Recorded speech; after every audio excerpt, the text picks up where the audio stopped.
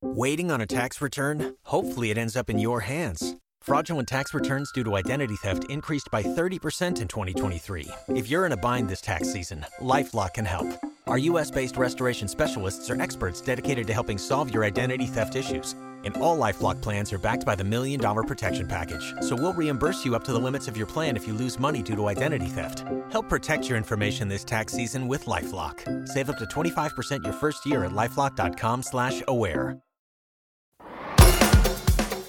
Hello everybody, I am Lucia Matuonto and welcome to the Relatable Voice podcast, a talk show where my guests and I talk about relatable everyday situations, books, and the environment we live in. Remember to subscribe and follow the podcast on social media so you can be notified when a new episode is available.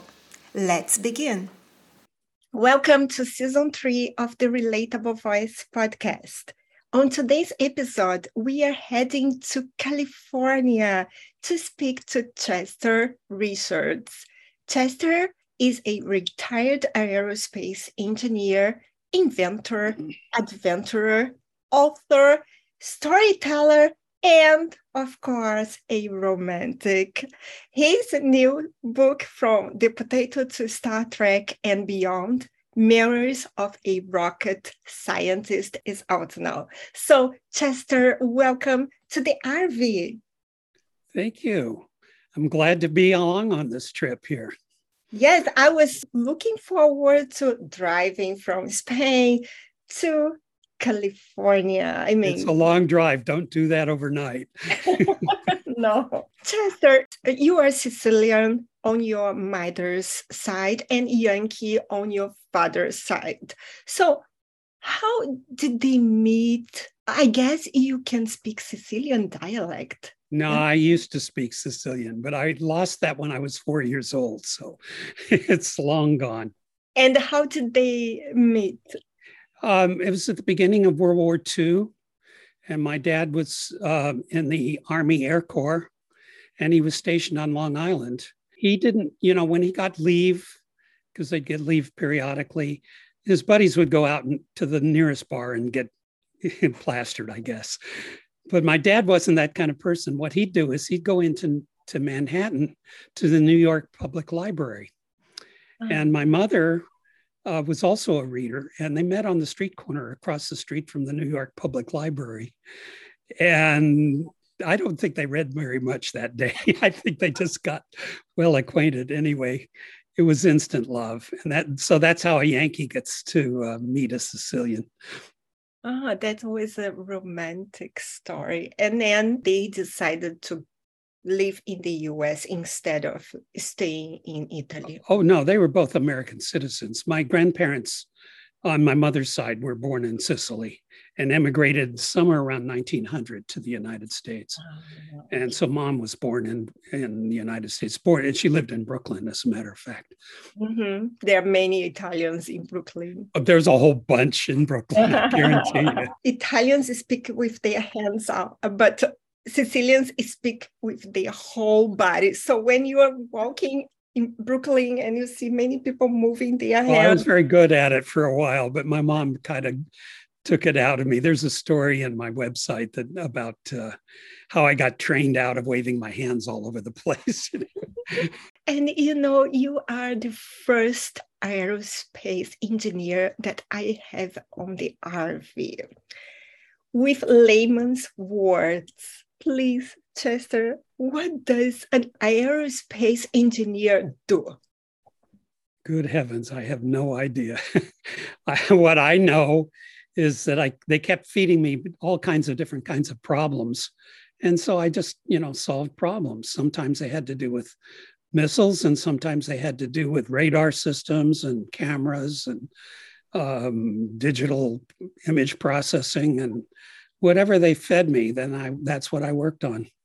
But there are specialists in the industry, and I had the great privilege for a while, for about 4 years, of working with the people that built the rocket engines that put us on the moon. So I got a chance to see from the very inside what that part of the industry is like, what going to the moon is all about.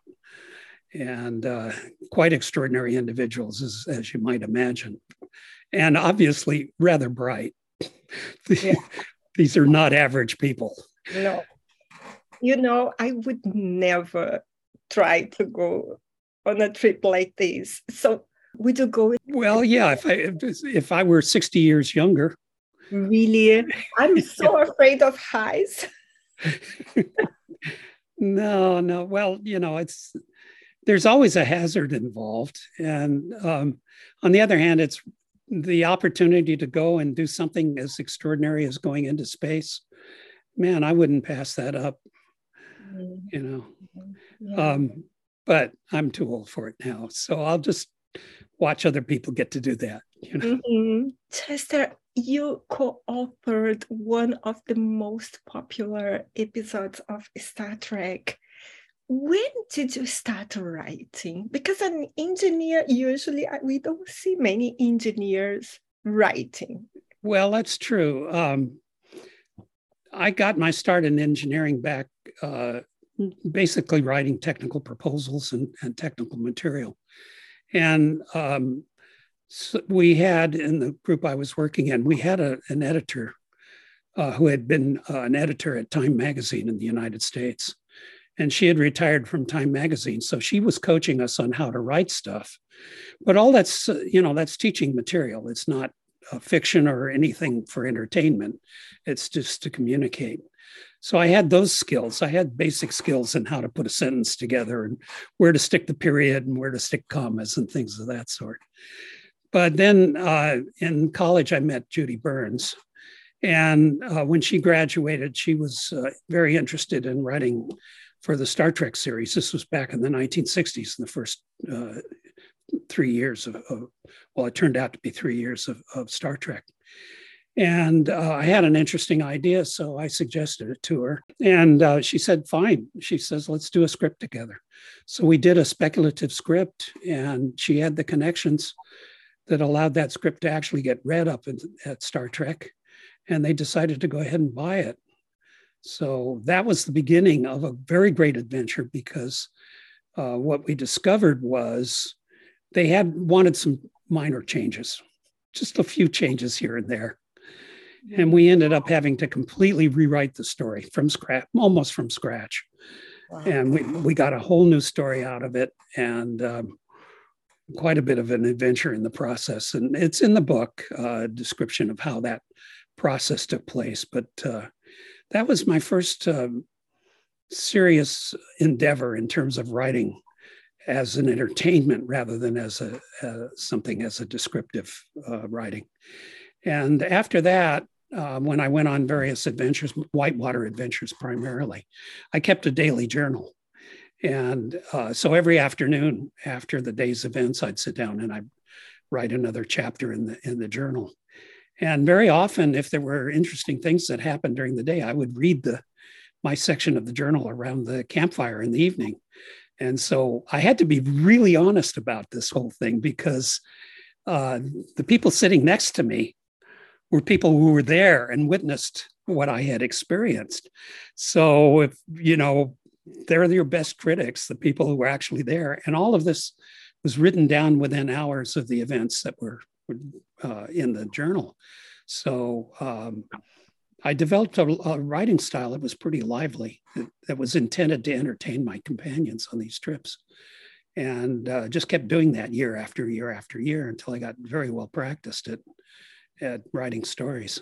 Well, and then what happened was, I had a lot of stories, all kinds of true stories that I had through the adventures that I'd had over the years. And then my wife died about 15 years ago. She had a heart attack and just passed away. And I was just wiped out. I was just totally knocked out. And I found that by writing some of those stories that I had told her, or that she had read in the journals and so on, just writing those stories down as like love letters to her, that it helped me regain my balance. And after a year or two of writing stories, I was basically able to recover my life and build a new life out of that. So I just kept writing. I've been writing and writing and writing for the last 15 years, and I'm still writing. I'm right in the middle of a story right now, as a matter of fact, that I started a couple of days ago. Yeah. And you write only nonfiction or? No, all true stories. All true stories. They're all true stories. I hope I don't embellish too much. You have to make it entertaining, but every once in a while I'll throw in some dialogue in order to move the action along. And that's kind of reconstructed dialogue from the events that actually happened. But they're all true stories, and I've just had a very interesting series of experiences. So I've got a whole bunch of things that are, for me at least, a lot of fun to write about. You've worked hard for what you have. Your money, your assets, your 401k, and home. Isn't it all worth protecting? Nearly 1 in 4 consumers have been a victim of identity theft. LifeLock Ultimate Plus helps protect your finances with up to $3 million in reimbursement. LifeLock alerts you to identity threats you might miss. And if your identity is stolen, your dedicated U.S.-based restoration specialist will work to fix it. Let LifeLock help protect what you've worked so hard for. Save 25% off your first year on LifeLock Ultimate Plus at LifeLock.com/aware. Terms apply. Waiting on a tax return? Hopefully it ends up in your hands. Fraudulent tax returns due to identity theft increased by 30% in 2023. If you're in a bind this tax season, LifeLock can help. Our U.S.-based restoration specialists are experts dedicated to helping solve your identity theft issues. And all LifeLock plans are backed by the $1 Million Protection Package. So we'll reimburse you up to the limits of your plan if you lose money due to identity theft. Help protect your information this tax season with LifeLock. Save up to 25% your first year at LifeLock.com/aware. I was checking your book. Actually, I really want to read your stories. And I was curious, and I believe our listeners are curious as well. So why did you choose this title, From Potato to Star Trek? So can you tell us the story behind this title? Well, I can't tell you the story behind the potato because my publisher says we got to leave that to the reader to find out for herself by reading the book, So, but what I can tell you about the potato was it was a very dangerous experience. There was a lot of hazard involved, and I have the scars to this day from that experience. So, yeah, it's pretty hair-raising. I don't have much hair left. I think I lost a good chunk of that working with the potato. Mm-hmm. But I think you'll find the story to be very entertaining. I'm sure. And your book is a memoir with stories that are out of the ordinary. Can you tell us a little bit more about this book, please? No spoilers. How many stories do you have there? Or just there's all kinds of stories. There's stories about almost being in a plane crash and what it was like to go through that experience. There's, of course, a considerable write-up about my experience in the Star Trek and what it's like to work inside Hollywood and with the people in Hollywood. There's stories about my musical experience and learning how to become a professional musician, which I was for a short time. And there are stories about people. There's stories about all kinds of interesting people. I don't know if it was popular in Europe, but it certainly was popular in the United States. And that's a movie called Ford versus Ferrari. I don't know if you've heard. I watched this movie. You watched that movie? It was a good movie, wasn't it? Yeah. Very good. Well, there was a thing in that movie called an engine that was, the engine couldn't quit. It absolutely won the race for Ford. Okay, they pushed that engine beyond any possibility of survival, and it still kept going. Well, the guy who did that engine, who designed and built that engine, was Bob Pons. And Bob Pons was one of my colleagues in the industry. And I called him Uncle Bob, and he was one of my mentors. So there's a story about Uncle Bob and where that engine came from and Uncle Bob's dealings with Henry Ford and all the rest. That's one of the stories in the book. Wow, that's interesting. I really liked the movie. And I believe I was sad because he died, something like this. I remember the actor. Oh yeah, the main. driver died. Yes, Mm-hmm. which was a great tragedy. But you know, really fascinating to learn from a grandmaster like Bob Pons. And so that's where I learned a discipline called system architecture. And I have a story about system architecture and some of the work that he was doing in that area. And Chester, you have a life full of adventures in surfing, learning and performing music, travel to exotic places. And can you tell us about the tales of exotic adventure? All right, I'll tell you a little bit about one of probably the most exotic adventure. Well, close to anyway. And that is, we did a whitewater expedition in Ethiopia down a river called the Omo River, which in those days was wild. They've built a dam since then, so it's no longer a wild river. But the advantage of that particular river was they had these little critters called tsetse flies. And tsetse flies tended to eat the cattle that the natives in the area lived on. So the natives stayed completely out of the area. So for, 350 miles, we were going through absolutely pristine wilderness. There were no human beings around except for ourselves. And of course, we had to deal with all of the issues in dealing with creatures in that part of the world, hippos and crocodiles and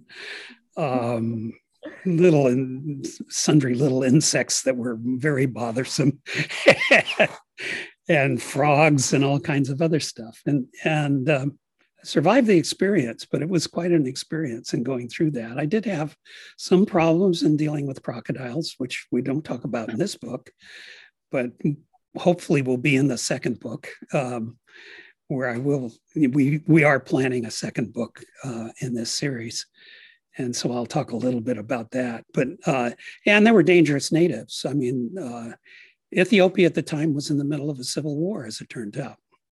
It just got started just as we arrived. And it was going pretty much full blown by the time we left a month later.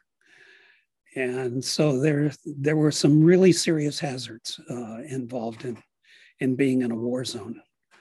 Fortunately, we spent most of the time out in the country, so we didn't, we weren't threatened. But I did see some stuff that's talked about in the book where there was at least there were more than one fatality that was involved that was part of the experience. So yeah, that's exotic adventure. Yeah, and I got your grimace. It's okay. It was a long time ago. I survived. Wow, and I think seeking adventure takes a lot of courage, Chester. Yeah, or foolishness, one of the two. I had a friend who was very experienced in that part of the world. He says, "Don't do this." I said, "Tasso," I says, "I've already paid my money. I'm going to go on this expedition regardless." And he says, "You're not going to come out of it alive." I said, "Well, we'll find out, Well, I did come out of it alive, as it turned out. So I was right about that. And I have to tell you, having that experience as a memory is wonderfully powerful memory. And you can't trade an experience like that. It's not like reading it in a book. You have to actually live it in order to have that richness of experience. And that's kind of the essence of adventure is there's always risk. There's no, adventures they're stressful at the very least, but there's in some cases, there's actually risk involved. And in that particular case, I was willing to accept the risk. Besides, I'd already paid my money to go. So, yeah. Wow.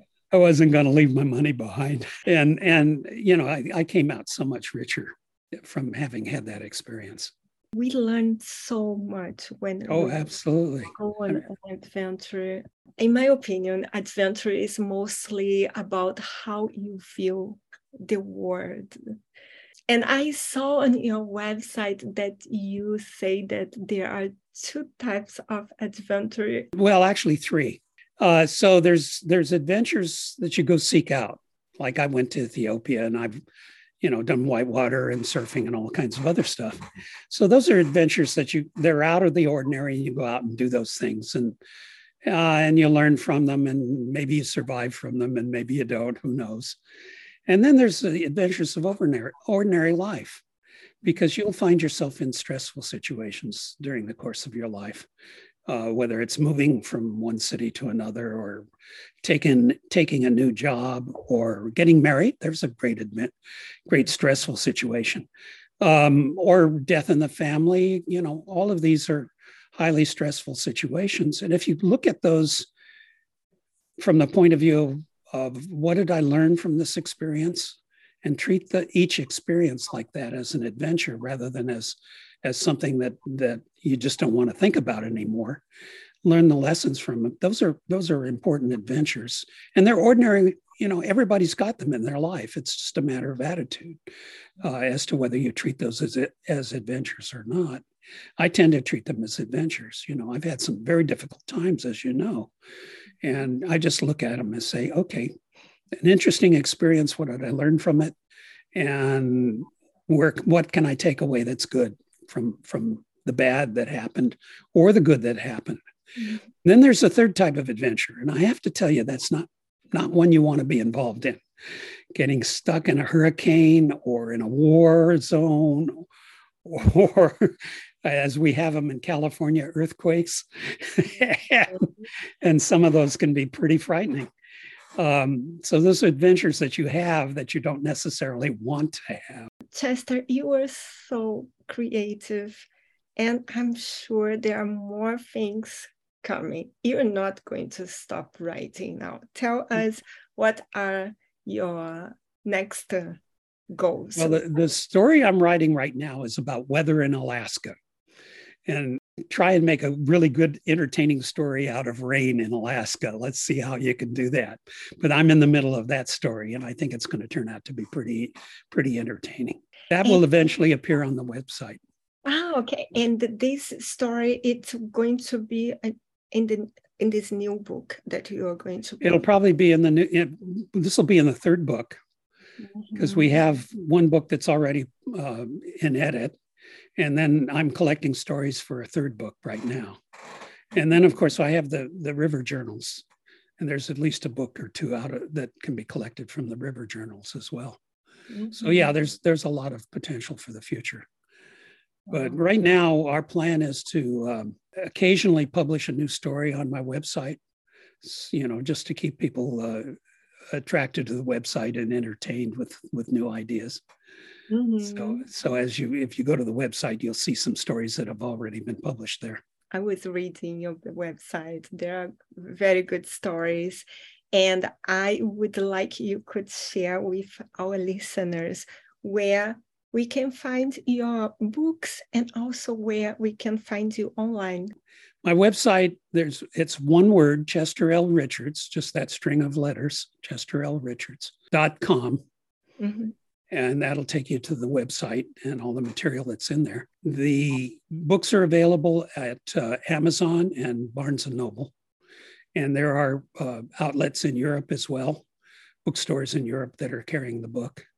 And in the United States as well, Walmart is carrying the book as well. So there's a variety of ways of getting the book. And there's different, there's hardcover and paperback and electronic. There's an electronic version as well. So I encourage people to take a look. It's a lot of material on the website. Hopefully it'll entertain you. I'm sure it will. And Chester, you know that I will be very happy to go back to California to visit you and also to learn more about your next ventures, Thank you. Yeah, for sure. So would you like to leave a message to our listeners? Well, I'm not really good at delivering messages, but, life is full of adventure, and take the good and the bad together and learn from the best you can from those experiences, because that's, after all, what life is all about. It's about experience.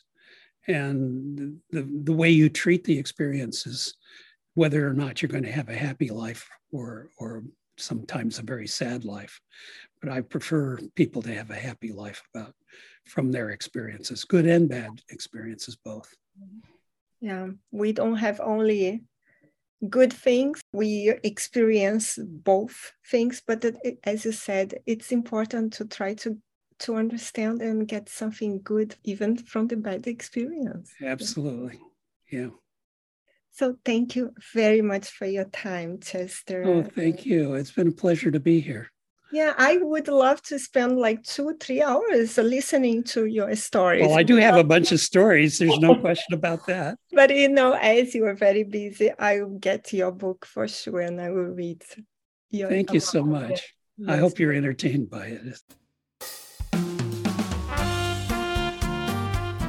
If you enjoyed this episode, be sure to subscribe so you'll be notified when the next one is posted.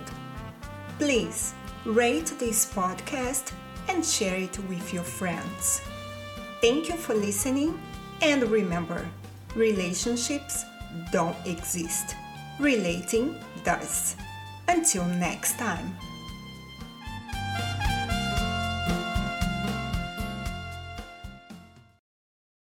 You've worked hard for what you have. Your money, your assets, your 401k, and home. Isn't it all worth protecting? Nearly 1 in 4 consumers have been a victim of identity theft.